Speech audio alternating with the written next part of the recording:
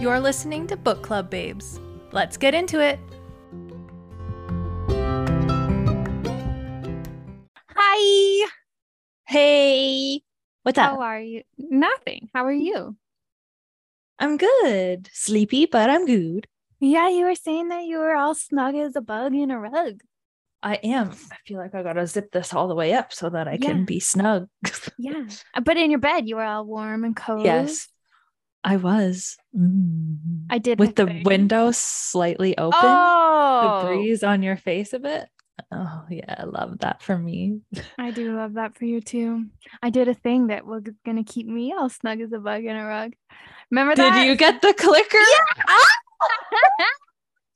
Remember I was telling you about that? I ordered it today. Yes. Okay. It's so frivolous. Like, I can't believe I did it, but I've got a great night reading setup right now. So what I do Paint the is picture. okay, so it's nighttime. Let's Okay. start there. Okay. I'm in bed. Ruby is beside me, snuggling by my head. It's cute. She snores. It's cute. Marty, we've got king size bed. Marty, other side of the bed. It's like he's got his own bed. It's perfect. Who's Marty? Don't even know him. Exactly. We have our own separate blankets because we both run hot. He like different temps. I like to be really warm. So I'm all snuggled up. I've got this little tiny throw pillow that I like put on the bed. It says like namaste in bed, like lame, but it's perfect. So I put it on the bed and then I prop my book up on it. So then I just go like this, all cocooned and cozy. But then every like 1 minute, I have to reach out and tap it. Not anymore. Not no more, she says. So essentially, I put myself in a situation where I was like, how often would I use this device? Turns out I would use it every fucking night. Every night. Is it a Prime item? Will you have it by tomorrow? It is, and yes. Oh shit. Yes. I'm excited. Yeah. And I also ordered some new bedding. So it's just gonna be like a whole new experience. Yeah. Actually, the new bedding is thanks to Shauna because she gave us a nice little gift card for our wedding. So it'll be nice wedding bedding. Wedding bedding. Yeah. So what about you? Any fun new purchases on your behalf? No cool remoters. No. You did make a fun new purchase yesterday. I did make a fun new purchase, but it's a Book Club Babes outing. We're going to go meet Frederick Bachman, hopefully. Oh my God. I think I might hyperventilate. I love him. I love his book. I know. I was like, oh, I love your book and like whatever. But then I was like, but I love all of your books. All of them. That's the thing. Signed copy of the last book in the Beartown series. I know. I'm very excited. And I was telling Marty, was trying to convey to him how exciting this is. And obviously he doesn't. It's not the same. He doesn't really get it. But I was like, Marty, this is the author who wrote the very first book that Book Club Babes covered. That's a big deal. It's no big deal, but it is a big deal. It is big deal. Yeah. It's a real big deal. Yeah. So we'll be there on October 6th. 5th. Thought it was the 6th. The 5th, right? I literally thought it was the 6th. Isn't the 6th the Wednesday? The Wednesday? You're right. It's the 5th. All right. So we'll be there on October 5th. Woo! Don't show up. He won't be there that day. Oh shit, could you imagine? It's October 5th. We're going to be there on October 5th. It's this cool book event that's going on in Uxbridge, oddly. Yes, which I thought was strange as well. And I was like, Uxbridge? Okay, it's like a half an hour closer than the city, which I'm not going to kick about that. And I don't have to go on the 400. Yeah, well, I looked it up. There was 2 Canadian locations. And I was like, okay. So I was thinking maybe like Toronto and Ottawa, but it's Uxbridge and Kitchener.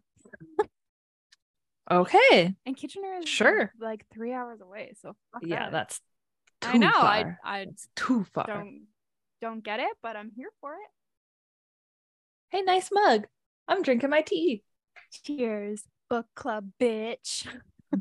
Yeah, bitch. Fucking Yeah, OVO bitch. BCB bitch. There's gonna be some there's some other cool book club babes news. You want to tell us? Yeah. Okay. Well, I think we're talking about the same thing, but we're gonna start selling some merch, like some totes, tote bags, and some pins. Yeah. Yeah. And we'll see. We'll do a little. So we're gonna do a little pre-order on the totes. So keep an eye on the IG for the announcement. Yeah. And the Facebook group. Yeah. And then depending on how the totes go, we might try out some other goods. Totally. Totes, my goats. Totes, my goats. I'm still like pushing for a toque and a keychain. A toque and a keychain. Okay. Those were my fave little merchy birds. I like the keychain idea.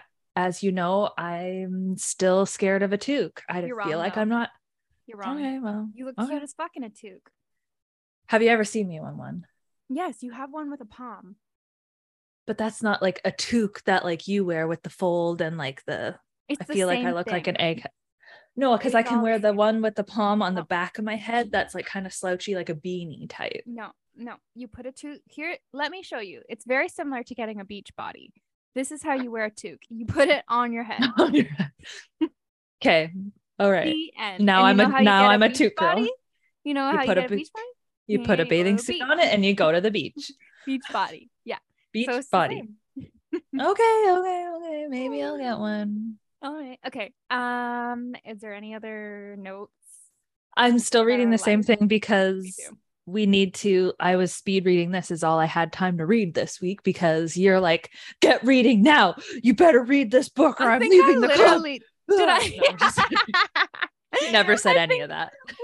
What day did I actually finish it? Like Tuesday or Tuesday. Yeah. So I'm still editing. I'm like, oh my God, I'm so far behind.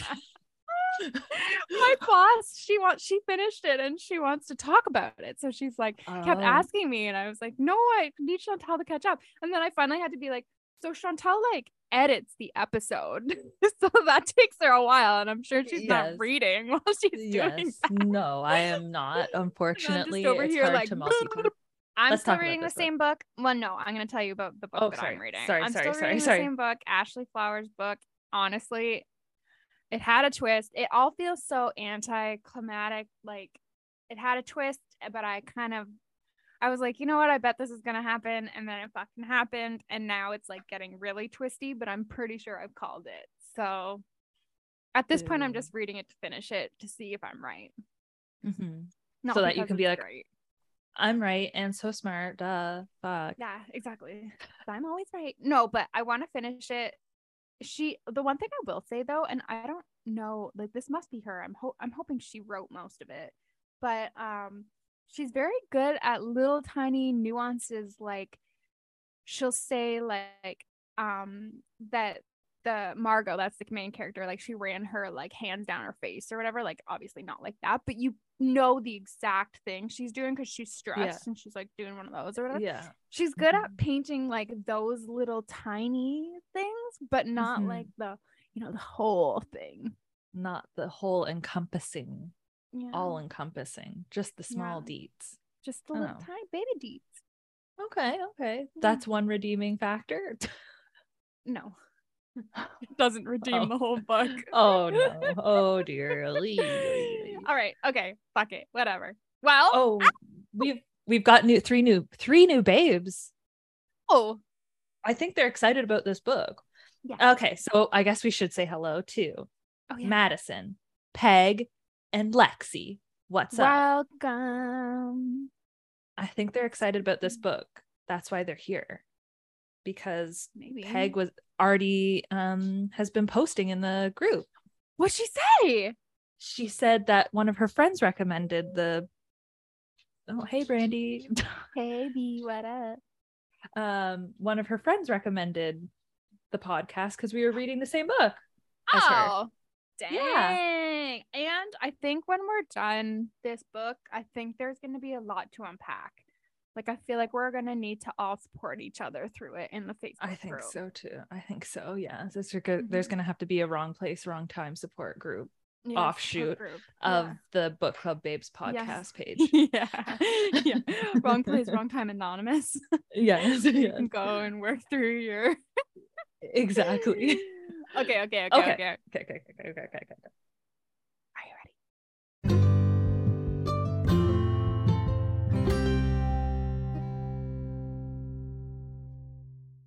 Okay, so much happens. All the things. So this is week 3, and we're reading chapters 23 to 32. Let's go. Okay, let's go. So we start with a Ryan chapter, and here's what's going on. There is an emergency briefing led by Sergeant Joanne Zamo. She's telling the police that surveillance on this like gang that we know about now has told them that the OCG it's a crime group. What is it? Organized crime group. Crime group, yeah. The OCG, yeah, you know me. You down with OCG? They were targeting an empty house when they saw a BMW in the next door neighbor's driveway, and it was idling. So they took it because they were like, "Bull, this is easy." What they didn't realize was that BMW belonged to a new mother who had her baby in the back because she was going to take this brand new baby for a little nighttime drive to try to get it to relax. And she just ran in for like 10 seconds because she forgot her phone. Yikes. So they have eyes on the port, and they have stopped all the ferries, and the goal is to find baby Eve. So we find out that the baby's name is Eve. They ask Ryan what they think that they'll do with the baby because of his experience with his brother. They think that he might have some insight. He says that if it was his brother, they would probably take rural roads, and that they would probably ditch the baby somewhere so that they can still fulfill the order. So whatever that means, we don't know. But essentially he's saying they're going to fulfill the order and the baby's going to end up somewhere. Yeah, the baby's like, whatever. Yeah, it's not just part of the plan. Yeah, got to get rid of it. Yeah. What do you call that? Like, it's just a casualty of the crime. Yes, exactly. They end up telling Ryan that he's an asset because of his brother. There's like this little moment about how they're talking about how they, like, Kelly and Ryan grew up together, and he experienced all of the crime, but he still ended up getting to where he is as a police officer. Like, he took the other route. So that was kind of interesting. And then I wrote down this quote, and it was Ryan, and he said, "In some ways, Kelly taught me a lot." And I was like, what's gonna happen? Watch cooking. Okay. So it is now day minus 60 at 8 a.m. and 2 months. Yeah. So Jen wakes up and Kelly's there and all like happy and kind of lovey, and she's all like, ew. Hate him right now, because the last time she saw him, she had left him on the street, essentially. Oh, right. Yes. I know. Like, it's how do you do all of these things and then the person doesn't know? Like, oh my God, I can't. But he's on to her change of mood this morning, but she uses the excuse that she needs to leave early for work because it's trainee rotation day. And then she picks up on a subconscious kind of feeling. And she's wondering if it is indeed at play, because she didn't know this fact until she said it out loud. So now she's wondering, like, what else does she know but doesn't know, kind of thing. Yeah. Like, what's going on in the subconscious. At this time, Todd walks in, and she's starting to notice the small differences, like his height and his build. And she just wishes that she could kind of like pause this moment with her family and just stay there forever and just love them, because she does love Kelly And this is kind of like before things start going south. So super south. She's having a hard time struggling with that too. Like she loves him, but she knows he's not quote unquote good, whatever that means. I think they love each other. Like it's they love real each other. Love. Yes. Yeah. Yes. I think so too. Kelly showering again. She couldn't have, like, I love this book, but like she could have thought of something else that he was preoccupied with the phone. Like boys got a shower. Boys got a shower. Okay. So the tracking is back on the phone.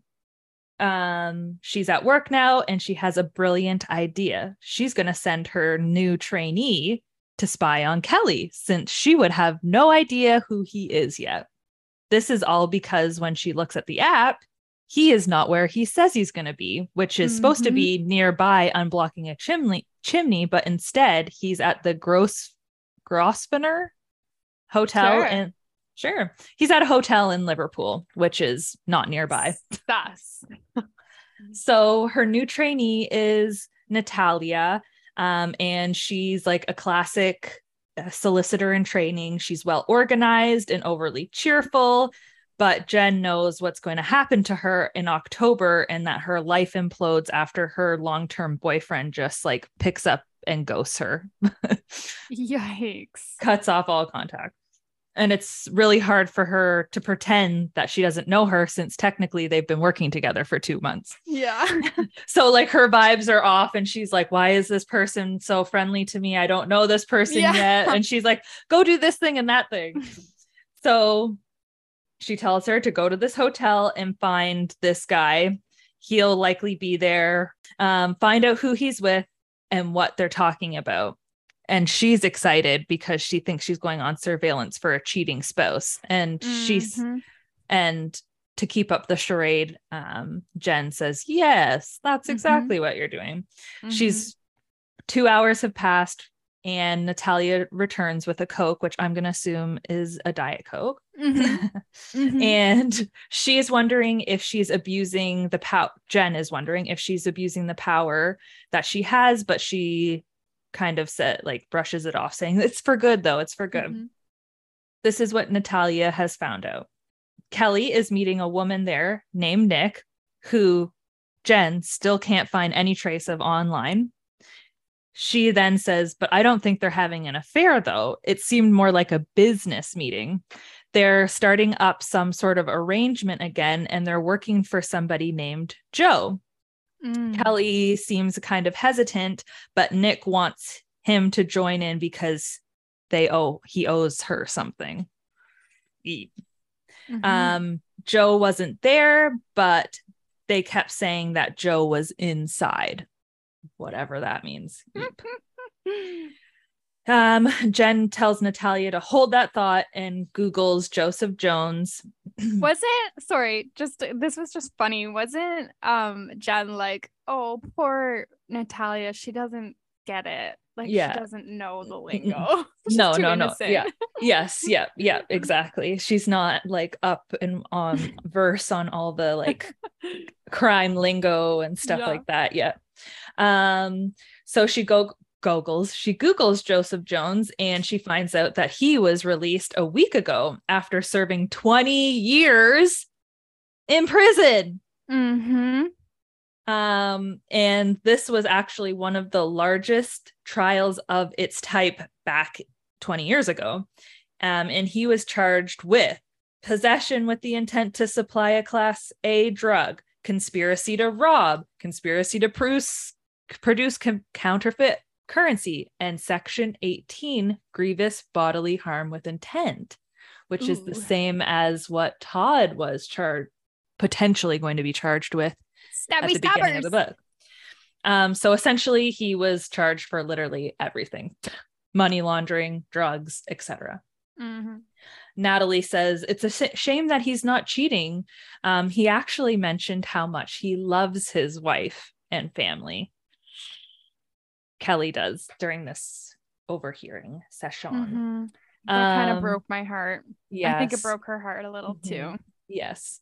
And then the end of this chapter kind of wraps up with Jen wondering if she should tell Natalia anything about what's going to happen to her in the future.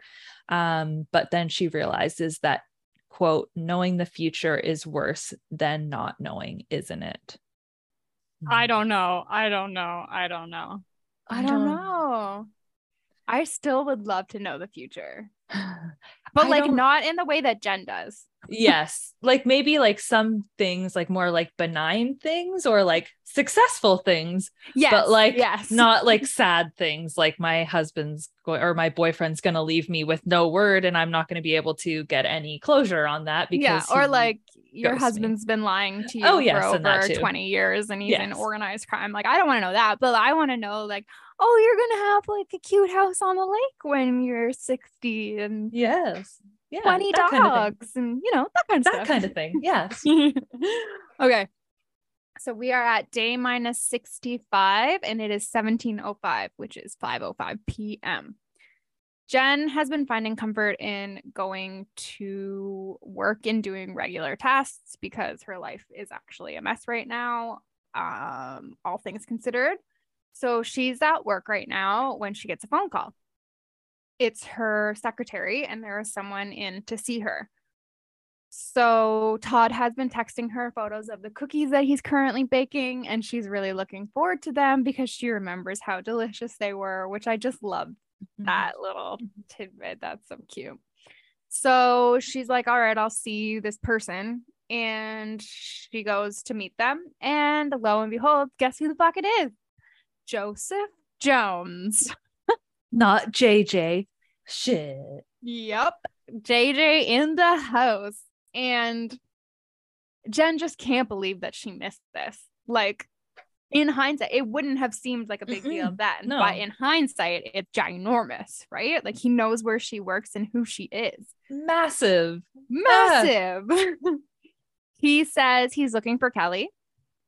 And she realizes that he's older than she first thought he was. He tells Jen that he's an old friend. Jen realizes that Joseph's sentence was 20 years, so he must have knew Kelly before his sentence. So it's kind of putting some timelines together here. Yes. He tells her that he wanted to restart something with Kelly, and then he just bails. Bye. See ya. Yeah, bye. And then she realizes that Joseph was released just days ago within the time frame that she's currently in, and that he has come to see Jen immediately. So what she's realizing with all of this is that Joseph's release has set something in motion. It's on the coaster. It's happening. It's happening. Okay, so it's day minus 105 at 8:55 in the morning. So another big leap back. Ginormous. It's a Saturday in mid-July, and she's outside of HMP Alt Course, which is where Joseph is being held. So prison, I'm assuming. This part was so... As soon as she realizes the date, she knew that Joseph would still be in prison. So she tells Todd and Kelly that she had to go to brunch with a client. And she's sad to realize that neither of them batted an eye at this because they were used to a lifetime of it by this point. Todd hasn't met Cleo or has started or hasn't been hanging out with Connor. And she's wondering if either of them are just red herrings in this whole story at this point. Cleo and Connor? Yes, Cleo and Connor. Yeah. She feels like she knew that she needed to come back to a weekend when visiting at the prison is a lot less formal and far enough that he was still obviously in prison. Joseph is happy to take her request for a visit. She goes in to meet him and he knows her right away, which creeps her out because they've never met. As it should. Of course, yes. And he says, Jen, you're the love of Kelly's life. Oh my God. So she's like having physical responses to this, like spine tingling, and like I think he can sense this, and she feels that something is about to happen. He tells her that we go way back. Eek. So there's a big storm happening, and Joseph comments on it, and he tells her that all the murderers in here get hyped up off of the big storms. She's asking him questions like, how do you guys know each other? Like, how do you go all the way back, and all these things? And he just is kind of like giving her cryptic responses like, you'll find out when I'm out, because I'm starting things back up again, which is the same thing he said to her in the foyer of the law firm.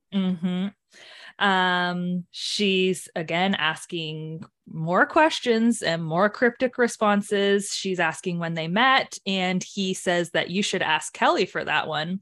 And he's wondering how she doesn't know any of this. Jen's kind of realizing that she's not getting much information. And they're wrapping up their conversation. He says, ask me what we did. She does. And he says, burglaries, supply, assaults. That's what we did. We. Yes. We, capital W, E. Okay. We. Okay. She's wondering why Joseph is in prison, but Kelly is not. And he says, yes, welcome to the gang. She has a realization and feels like horrified. And then she's wondering if she's always known deep down, like in her subconscious, that Kelly is not kind of right. He doesn't have many friends. He keeps to himself. He's hard to get to know. Sometimes he's dark and broody. He doesn't travel or go to parties. He's not on payroll. He's under the radar and always avoids her friends, but seems to have enough money anytime they need. On his way out, Joseph crouches down to her ear and whispers, ask your husband. Creepy. And then he says, I'm sure you'll find out the extent of it. So do you think that Joseph went to jail because he took the fall for Kelly? Yes, because Kelly had met Jen, and Jen was probably pregnant? Yes. Yeah. And so now Kelly owes Joseph. That's what I'm thinking. Say. Yes, that's what I'm thinking. Back. All right. Now we are at day minus 144, and it is 6:30 p.m. So the first thing that Jen realized that morning was that her phone was much bigger, which would be weird to be like having a different phone every time. Imagine you went so far back that you like had like a flip phone and you're like, what the car phone? Yeah, a pager. Hello. I don't even know what this means. Okay. What is it? 143. 143. I love you. Okay. She knows that she's jumped back in time again. She's going over Todd's motive for killing Joseph in her head, and it's just not making sense. And it also doesn't explain Ryan, the missing baby, Nicola, or the conversation between Todd and Kelly that she witnessed. She's not understanding why Todd would have killed Joseph. She realizes that all kids rebel, even the good ones. She's again wondering what she missed or what she could have done differently. And she doesn't know why she's woken up on this random day in July. She's just like, what the fuck? Yeah. We find out that Kelly is away camping with old friends this weekend, which is something that he does every year. She's never met these friends, but this is just something they do. So she's always like, sure, not really thought much of it. Yep. I'm the cool wife. Sure. Do whatever you want. Yeah. Which is also like, what if he died? And she was like, oh, he was just camping with old friends. Like, you look so dumb. Anyway. She soon realizes that this is why she's back on this day. So she's looking to see where the Find My iPhone on Kelly is right now. She decides that she's going to go check it out because he is not in the woods camping like he said he was. So she calls an Uber to come help her investigate because she doesn't want to take her own car. She gets into this Uber. She gives the driver a handful of 20s and tells him that she's following someone and will you take me? And he's like, oh, like in the movies. And he agrees. She's like, I'll also pay whatever's on the app. Like, it's all good. Mm-hmm. Just take me. So they get to the area where Kelly is and the driver drives past it. Jen says she wants to go further up the road and see where he was. They find out that it's like a housing development and that there's one house that looks pretty sketchy. She decides she needs to go and look at it. The driver agrees to wait. The house is locked. She can't get in. She checks the front and back. So she's looking in the windows, trying to see, like, is this where Kelly was? Like, why would he be here? Mm-hmm. And what she finds while looking in the windows is a photo frame with a picture inside. And she recognizes someone in that picture. And what it is a much younger Kelly with another boy that looks just like him. And Jen is like, mystified. Like she's like, what the hell? Because he has always said to her that he does not have any living relatives. Not one single person. No. And yet she knows this is Kelly and she knows this has got to be someone who's related to Kelly because it looks just like him. So she looks up the land registry because she's a lawyer. She knows how to do all this smart shit. So she looks up the land registry to see who owns this house, and lo and behold, it is the Crown. I guess that's what happens when houses are sort of like someone dies or whatever and there's nowhere for it to go. The city just owns it. So I guess that's why it's kind of decrepit and whatever. She looks at the Find My iPhone again and she can see that Kelly is heading to the Lake District now, but he made a stop here first. Mm-hmm. So she's confused about that. She doesn't understand it. And when she gets home, this was sad. Before this, she was like gonna have dinner with Todd. They were gonna order pizza, and then she ended up taking off. So when she gets home, there are 2 pizza boxes on the counter. One is empty. She realizes that he must have ordered it by himself alone. Mm-hmm. So this is really like hitting Jen. She's realizing how absent she's been throughout his adolescence, right? Sad. So who's in the picture? What's this fucking house all about? IDK? Who? Yeah. What? Whose house is this? And why is he going there? Like, what? Whose house is this? Like, what's there? Yeah. And like, she was remarking on how inside it looks like, it looks old, but it looks like there's at least somebody in there. Yeah. Semi-frequently. Yeah. Weird. Very weird. Okay. So now we're back to a Ryan chapter. He can't stop thinking about this missing baby, and this is all because he can't do much of anything because he's been sent in undercover. This was all a shock. It was very quick. He arrived there shortly after 1 a.m. after Leo told him, "We want you to go undercover, ... today." Right now. Is that okay with you? Are you ready? Yeah. Leo is really hype on Ryan during this little bit. And then he tells him that he will be introduced to the OCG by a colleague who's already in the gang. They're quote unquote inside woman, though they say inside man. The OCG. Yeah, you mean. You're down with OCG? Okay. He asks if he's all set and gives him some advice, which is to stay in character, even if you think your cover is blown. They're always sus on drug squads, so you should be too. And never fucking tell anybody what you're doing. Number one rule. The number one rule of the Fight Club is we don't talk about Fight Club. Exactly. A text just came in from a block number saying number 2 Cross Street, and this is what they're trying to figure out: who gets these addresses and how is kind of what their first plan of attack is. So Angela is their insider and has already been in for 4 months, and she's doing a great job. She's already stolen 4 cars and has gotten to know Ezra quite well. So Ryan is supposed to be her cousin and an experienced thief, and she's introducing him as this to try and get him in higher up rather than starting as a foot soldier. His first task is to show up at the texted address and steal the car. And things are going smoothly, so well, until he has to switch the plates and pulls a me, which is fucking small screws and shit like that. I can't. I have no patience.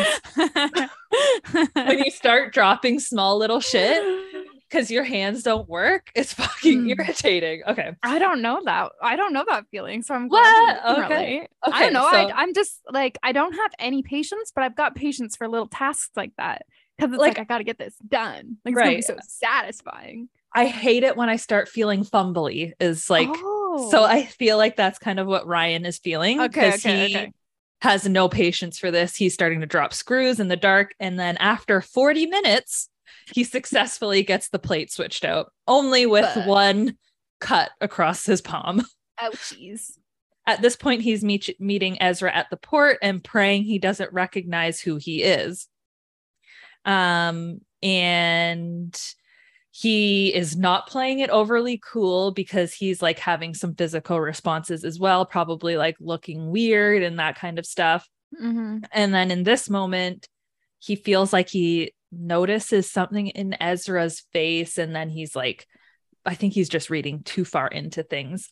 And then he says, if they find out who he is, they're going to kill him.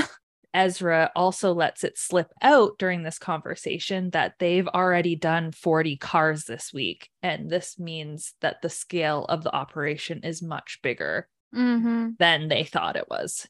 All right. This fucking chapter ruined me. Ruined me. It's exactly what I thought was going to happen. Okay. So day mine. Yeah, this is sad. I was thinking this. 531. It is 8:40 a.m. Jen has woken up in May the previous year. She feels like she has gone too far back. She thinks of calling Andy. She can tell it's a weekend because Kelly and Todd are in the kitchen and she can hear them bantering and doing kitchen things. Todd observes out loud that everyone in the room are all only children. And Jen watches Kelly to see his reaction on this, but he doesn't say anything he doesn't react, which is classic Kelly that Jen is realizing is his way of diverting from addressing what's actually going on. So she calls Andy. She tells him that it's 18 months before everything. Again, it's the same shit. She has to go over it again, blah, blah, blah, blah. Andy suggests that maybe this isn't about her stopping the murder, but perhaps understanding it. Maybe she needs to know what's going on and know all the details so she could potentially defend Todd in court, which was interesting because I don't think that you can defend a family member in court. I don't think I don't think that's legally allowed. No, but like maybe she would give insight to a lawyer, like True, somebody like she else. Could help. Yeah. True. Andy tells her that he has a hack for his time travelers, and that if she seeks him out in the past again, she needs to tell him about George, who was his imaginary school friend. No one else knows about this, and so far, no one has told him about George in the future from the past. So this is just a little thing that he's got going on. So it's May 2021, and Jen realizes that she has gone back to the day that her dad dies. She finds Kelly on his computer and is thinking about if he ever had any extra money. He did once, and he explained it by having done a good job. She has never really been like, she's never really asked Kelly any questions, like challenged him in any way, but she's like ready. So she's like, do you have any distant relatives? Because that photo is getting to her. He's like, no. And she tells Kelly that she has a distinct memory of a photograph that she saw. This rattles Kelly. And what does he do? He abruptly stands up saying he has no idea and leaves. Goodbye. What? So obviously she's onto something there, right? Okay. All Jen wants to do today is see her dad, and she's very conflicted. She feels like she shouldn't, having known how the day plays out, but what are you gonna do? Which I feel for her. Like, what would you do? Mm-hmm. Obviously, spend the day with them. Yeah, she just wants to go and spend the day with him. She's like, I'm not going to stop anything from happening. Like, I'm just going to be there, because it did really bother her that she knew that her dad died alone. Like, that would be sad. So she called her dad on her way over, expecting him not to answer. But he does. He says it's a nice surprise. She knows again that she shouldn't be doing this, but she can't help herself. She's so happy to see him alive and not cold in a morgue. He's nagging her about work, and she remembers that this is the type of person she didn't want to be around, which is why she surrounded herself with people like Rakesh and Pauline and Kelly, these people who are very like fly by the seat of their pants, like just chill, not nagging, not constantly thinking about work like she is. She's spending time with her dad. They're hanging out. Her dad starts opening up to her. And he's telling her about when she was a baby. He tells her about how he fell asleep at a traffic light. And he never told her any of this because he didn't want her to feel like a burden. So suddenly she's realizing, because previously in the book, Jen had felt like her dad never understood when she was a new parent. Like, he expected her to work and wasn't like sympathetic and available to listen to her. But what she's realizing now, just in this time that she's spending with her dad before he dies, is that he very much was sympathetic and he did understand. However, he just didn't know how to show her these things. So suddenly she's realizing that there is a softer side to her dad that she never realized, in the way that I feel like he's just avoidant. That's just his personality, right? So he avoided things when her mom died. He avoided when she was struggling with being a new mother. Like, he didn't know how to deal with them, so he just avoided them. Yeah. So Jen ends up telling her dad that her and Kelly are in a fight, that she thinks he's been lying to her and gotten involved with criminal things. Her dad tells Jen that he is a good man and that he treats her right. They end up reminiscing about the beginning days of Eagles, which is the law firm. He asks her to stay for dinner, and Jen knows that she shouldn't, but she agrees. They are chatting. He tells her that her mother ate a lot of garlic when she was pregnant with Jen, and that they never had more kids because he didn't have the time. And then when he did have the time, it was too late. So she's just finding out all of these things she never knew. And then it happens. He's eating peanuts. He's got a beer. Jen's sitting there. She can tell that something is wrong with her father. He tells her to call 999. And Jen knows now that it's only a matter of choice. Yoy. So, because she didn't want him to die alone. Day minus 783, 8 a.m. So it's September of the previous year. And the last thing she can remember about last night is her dad in the hospital, alive. Uh-oh. But if everything she does, I mean, I don't know what's worse though, like knowing that you could have, that if someone was there, they could have saved him. Like, he didn't have to die. Like, that's. But also, she's just basing all of this off of Andy's theory, who has not been in a time loop. That's very true. So, like, what if she goes back to the present day and her dad's still alive? That's what I'm saying. I don't know, man. I don't know. Okay. So it's Todd's 16th birthday, and she's wondering what clues of the murder would be laying here in this day. She has a trial today of the Adenbrokes, and she just straight up tells her client, look, we're going to lose this, so let's just settle outside of court so I don't have to be in this trial all day. I loved this part.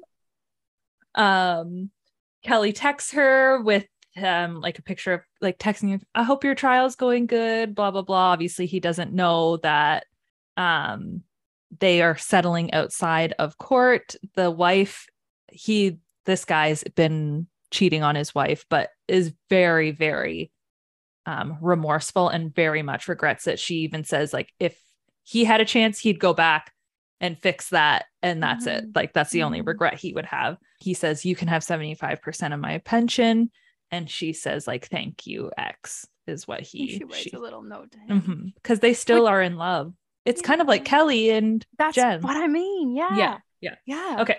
So Kelly's been texting her and he sends her a picture of his coffee and says coffee for one, but the background is the abandoned house. And yes. So then she says, this must be why I'm here today. So she goes and asks Rakesh about the property because he's a little bit more up and up on the property law stuff.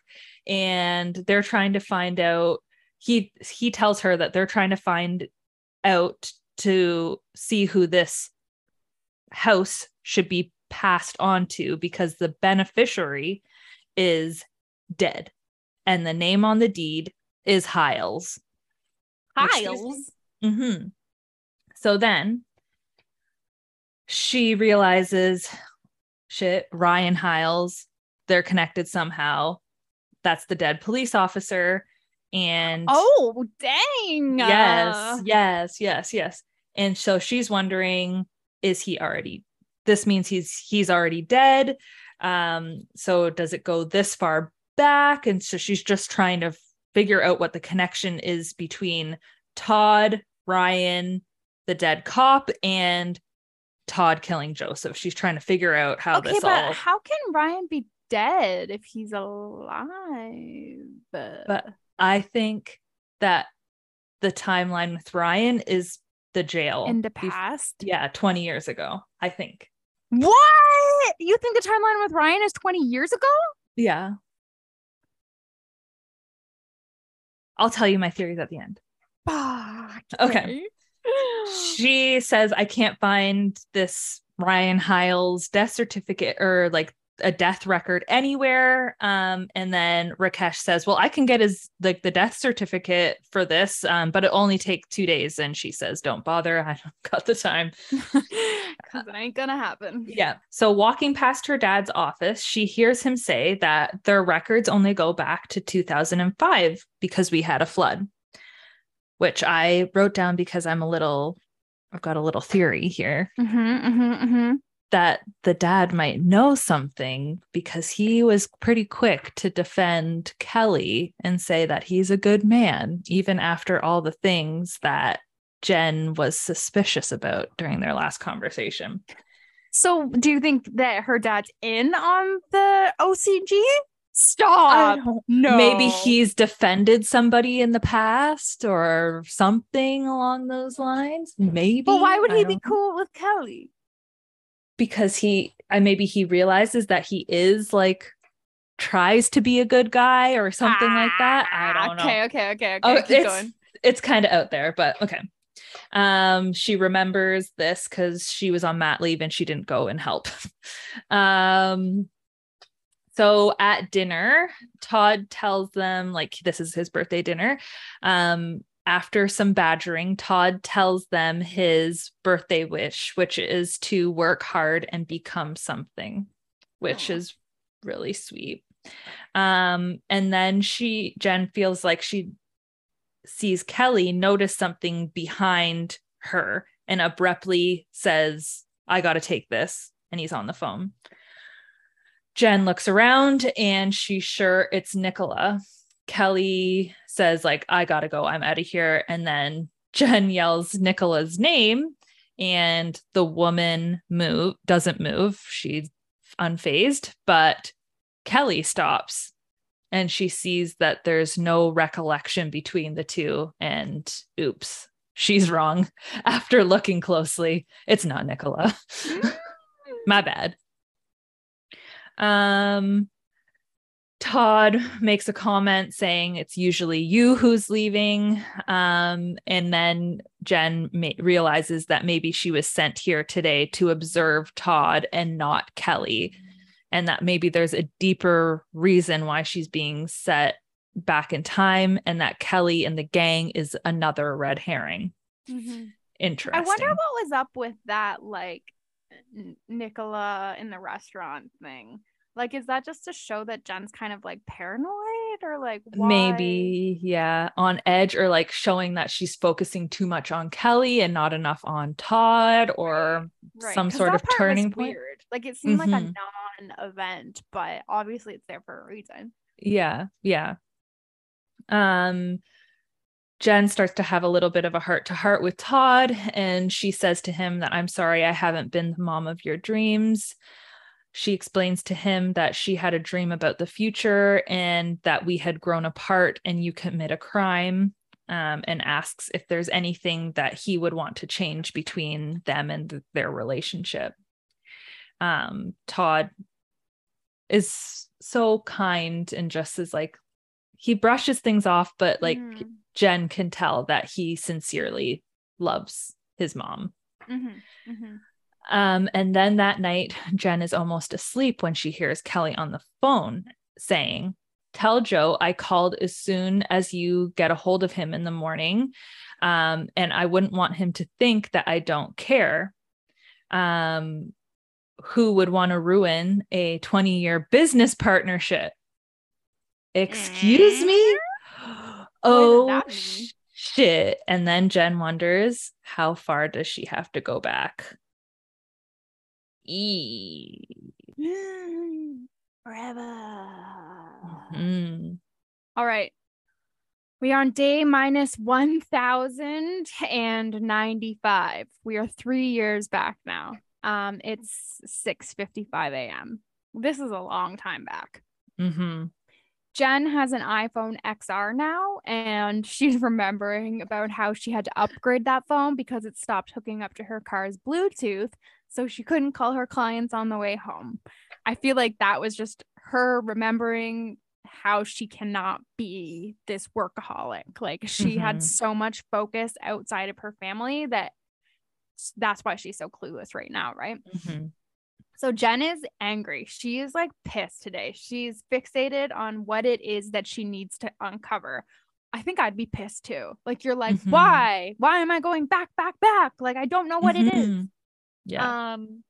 She realizes that Kelly was a natural father, but when it came to Jen, for her, it took time. But she's also giving herself some grace in the way that she realizes that the burden is very different for a mother versus a father. Like, that makes sense. I support that fully.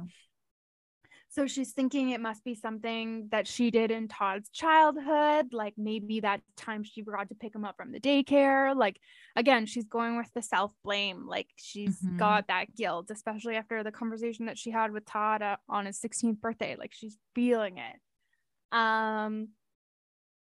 Todd says that today is the day, but she has absolutely no idea what he's talking about. But she knows that she has to play along. Like, she can't be like, what do you mean? What is today? Because that would just be rude, right? Because he's excited about it.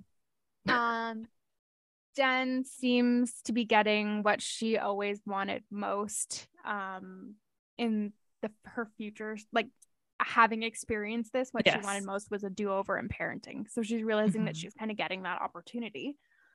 She finds out that they are going to a science fair at the NEC, and Todd is like over the moon excited.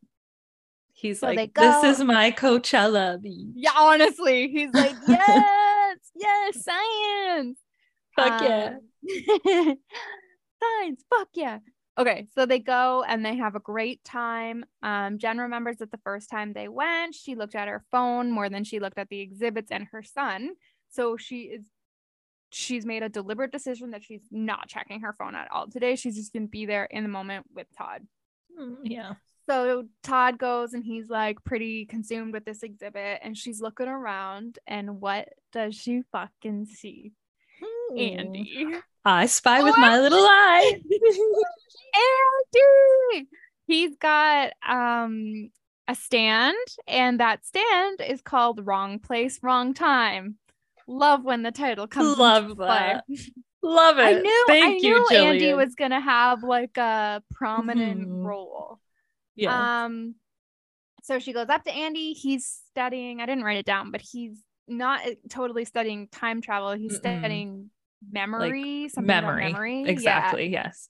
But she goes up to him and she's like, hey, we know each other, blah, blah, blah. He's like, no, but listening as his typical self every time he like entertains her almost. And then she tells him about George. And he's like, holy shit. And he asks her how he can help. So she explains everything. And Andy says that the emotions of living something for the first time prevent us from seeing the true picture. And that maybe she's come back to pay true witness to her life, which is a very interesting perspective and so true. Like the emotions that you experience while you're going through something really do like shield you from actually experiencing it. You know what I mean? So shit, Andy again coming through. So now that's done. Jen asks Todd. So they're like walking around, blah, blah, blah. Jen asks Todd what he thinks of time travel, and he tells her it's completely possible. He ends up telling her, quote, time is just a way of us thinking we are free agents, that our actions have cause and effect, that what makes us think that time flows in one, that's what makes us think that time flows in one direction, like a river. And Jen is like, holy shit, my son is really smart. Like he's smart. And before she would have felt uncomfortable with how smart he was and laughed or made a joke or tried to poke fun at him. But instead, what she decides to do is she decides to just tell him that he is so smart. And she really just, I think this whole part was really just to emphasize how she's taking her time and enjoying being with her son for once. Oh, I liked that little. I know. Okay, take it maybe again. 2 steps down for me. This chapter was fucked. I can't believe we had to end here. You made me wait for a whole week. It was a whole week. It was 4 days. Not even though I wanted to. I read ahead a little bit because I didn't have to take notes. Are you fucking kidding me? Rude. Okay, so this is Ryan's 3rd stolen car in as many weeks. Angela is also, he's meeting Ezra. Angela is also there at the same time.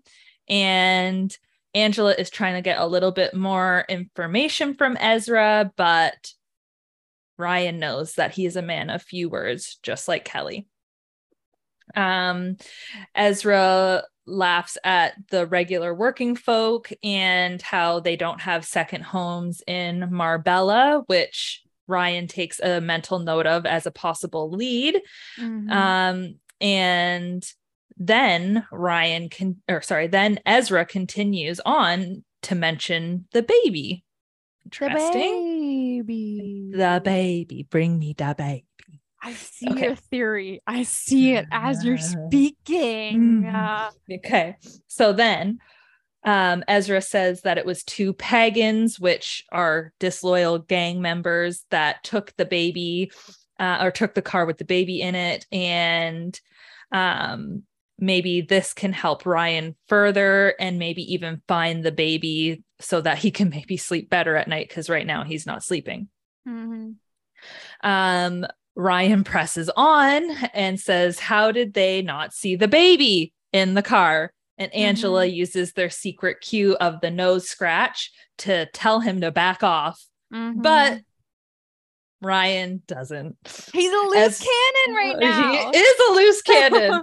So Ezra doesn't notice anything right now and keeps talking and says, yeah, like, I don't fucking know how these people didn't see a fucking baby in the car, these idiots, essentially.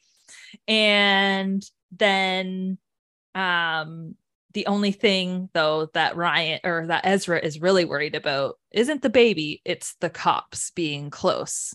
And then Angela is furiously itchy at this point. She's got a scratch. She's like picking her nose at this point. She's like, fuck, get this nose off my face. Like, what's wrong with it? Fuck. Stop talking.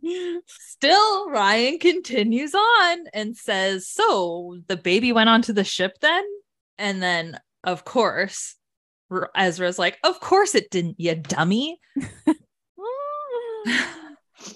And at this point, Angela finally gets him to stop. Mm-hmm. And he realizes that this is not a good time to keep pushing. And he's glad he did, because Ezra lets them know that he's going to see the boss tomorrow and that he should come along too. Oh, and you too, Nicola. Oh my God. Excuse me? Also undercover. Nicola's Angela. Ah! Fuck. Is Kelly undercover? Kelly's not undercover. Is Kelly undercover and her dad knew? I'm wondering. Okay, these are my questions. Do you have theories, or can I just, I'm like, stoked. No, spew. Okay. Go for it. Is Cleo the baby? Cleo. Is Cleo the baby? But the baby's name was stolen. They wouldn't keep the same name. Right. Oh my God. Like they raised her as a child. Like she's a stolen baby and she doesn't even know it. Mm-hmm. Is that why Todd stabbed Joseph? Because he's pissed that they stole a baby? Maybe. Oh my God. And is that why the baby looks familiar to Jen? Because it's Cleo? Maybe. Yes. Oh, okay. I've got more. Okay. Has Angela / Nick gone bad, or is she still undercover? Okay. And how was her cover not blown if Ryan is supposed to be assuming that Ryan is killed by the gang? Mm-hmm. How was her cover not blown at the same time? That's why I'm wondering if she's gone bad, because if he was supposed to be a cousin, then wouldn't she get in trouble too? Unless maybe she ends up... why do we think that Ryan gets killed? Because he is dead. I understand. Why do you think they kill him? Because he feels... because he's dead. Because I don't know, maybe I'm assuming that he is murdered by the gang. That's just me assuming he's murdered by... He could have just... What if it's Kelly that recognizes his own fucking brother? But then why is Kelly going to the house? What is that house? I don't know what that house is or what significance it plays. But so obviously this 20-year back theory sounds good though, because obviously when Jen is researching the baby, nothing comes up because it was 20 fucking years ago, not current. And nothing's gonna come up for Nicola either, because it's undercover. But why would Todd / Kelly have a poster for the baby if it was 20 years ago in present time? I wonder if he's trying to hide that, like he's kept it all this time to keep people off the like scent, or he's been threatened with that. Like somebody left a package on the doorstep or something at his home, and then he's like, this is my collateral over you. I know about the baby. I know about Ryan. Like Joseph coming out of jail, being like, yo, you better do this with me or else I'm going to... That's just it's kind of, and then I don't know if maybe Kelly is undercover too. Maybe, I don't know. I want Kelly to be good for Jen. I want him to too.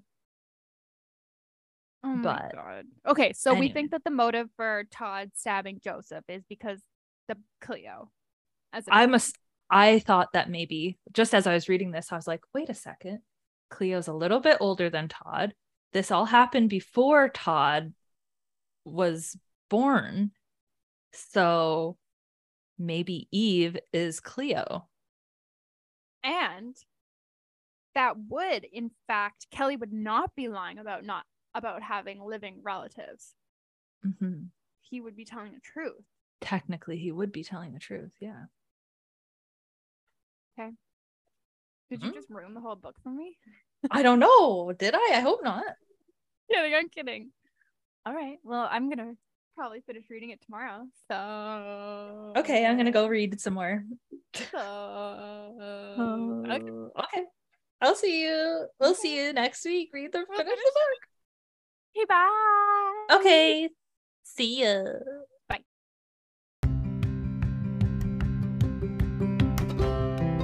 Thank you so much for listening. Please join us over at the Book Club Babes Facebook group for book discussions and to make your book recommendations, or on Instagram at bookclubbabes.pod. If you'd like to reach out to us directly, you can email us at bookclubbabes.pod@gmail.com or contact us on our website at bookclubbabes.ca. If you love the Book Club Babes podcast, please tell a friend about us. And until next time, bye!